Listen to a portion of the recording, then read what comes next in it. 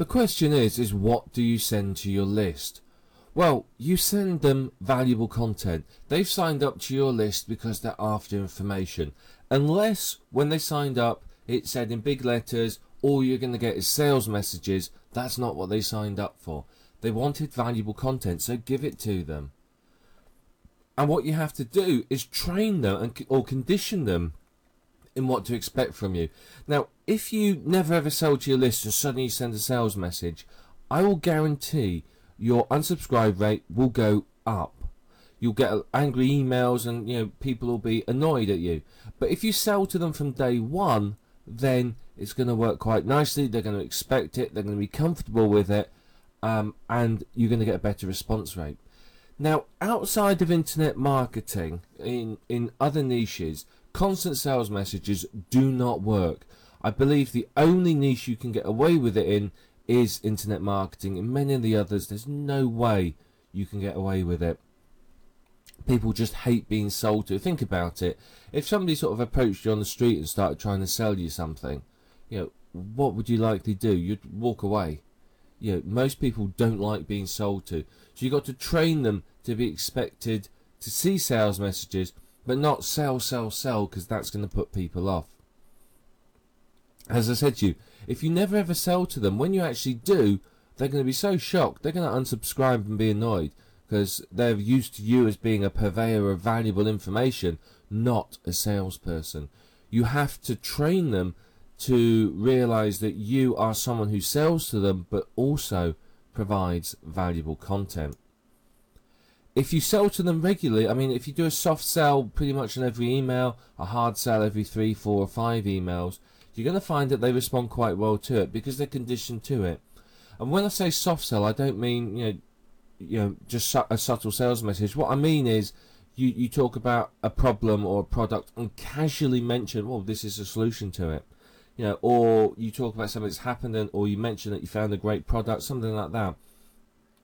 A hard sales message is an email whose sole purpose is to sell a product. So that's what I think is one of the best ways of doing it, and people respond quite well to it, particularly outside of internet marketing. Every email needs to contain a sales message of some degrees, but not always a buy this. For example, one thing I've seen very successful is people talk about a problem that they've had, and they've just managed to overcome, or something similar to that.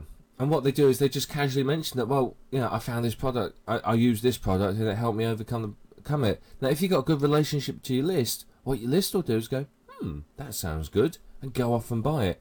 And of course, that means income for you. You've got to get the balance right between information, soft sales, and hard sales. It is actually a difficult one to get to, and it depends upon each niche. What you're going to have to do is set it up so that you've got 3 or 4 soft sales and information, and then a hard sell, and see what sort of results you get. You may find that that particular niche does not respond to hard sells. It may be that they only respond to the recommendations and the soft sells. I can't tell you what a niche is going to respond to. You're the one that's going to have to test it and find out. Every niche is different. Constant selling is going to put off your subscribers. In internet marketing, you can more or less get away with it because people are always after buying products, because that's what internet marketers do. However, you'll find your open rate will be very, very low, even in the internet marketing niche, because most people look at the subject line.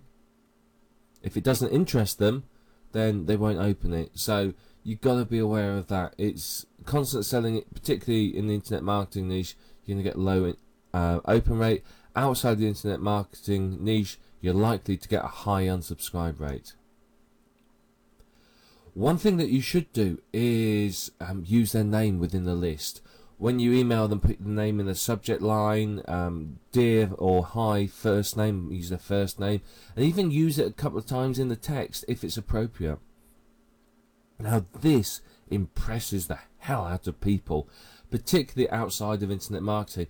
We're all involved with autoresponders and the like all the time, so we understand how they work and think, don't think anything of them. But to Joe Sixpack on the street there, it's magic. You just sent him a personal email because it's got his name on it. Yeah, he doesn't understand about automation and autoresponders. So I do remember one of my friends phoned me up and sort of said, "Oh, I've really got to thank you for that email you sent me yesterday." I sat there and thought, "What email? I haven't emailed you for months. Is this a hint to make me email you because I haven't been in contact?" And they started talking about the email, and what it was an email out of my autoresponder that they'd signed up for as a test some time ago, and it had their name in it, and they thought I'd personally sent them that email. And so in the end I had to say, "Oh right, yeah, yeah, oh, it's a pleasure. I just thought it'd be something you'd be interested in." You know, and they genuinely thought it was an email from me, handwritten to them. People outside of internet marketing don't understand about this automation and autoresponders, so you can really impress them, and it helps to build a relationship when you use that name, because people love the sound of their own name. It's one of the best sounds to their ears. So use it, but don't use it excessively. Use it in an appropriate way. Now, you've also got to make sure the subject line intrigues them enough to open it. Now, I tend to use their name in it because, again, it's that personal thing, and they go, okay, must be for me, it's got my name in it. What I would recommend is don't lie in the subject lines. I've seen subject lines where people say things like, "You've got cash," or something like that. And I know people have opened them, read them, and realised that it's saying, the first line in the email is something like, "Would you like to get emails with this message subject line every day?"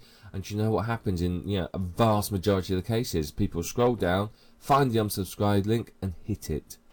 You've got to make sure your subject line is honest, describes what's in the email in a way that intrigues people enough that they're going to open it, but not enough that they don't need to open it to understand what's in there.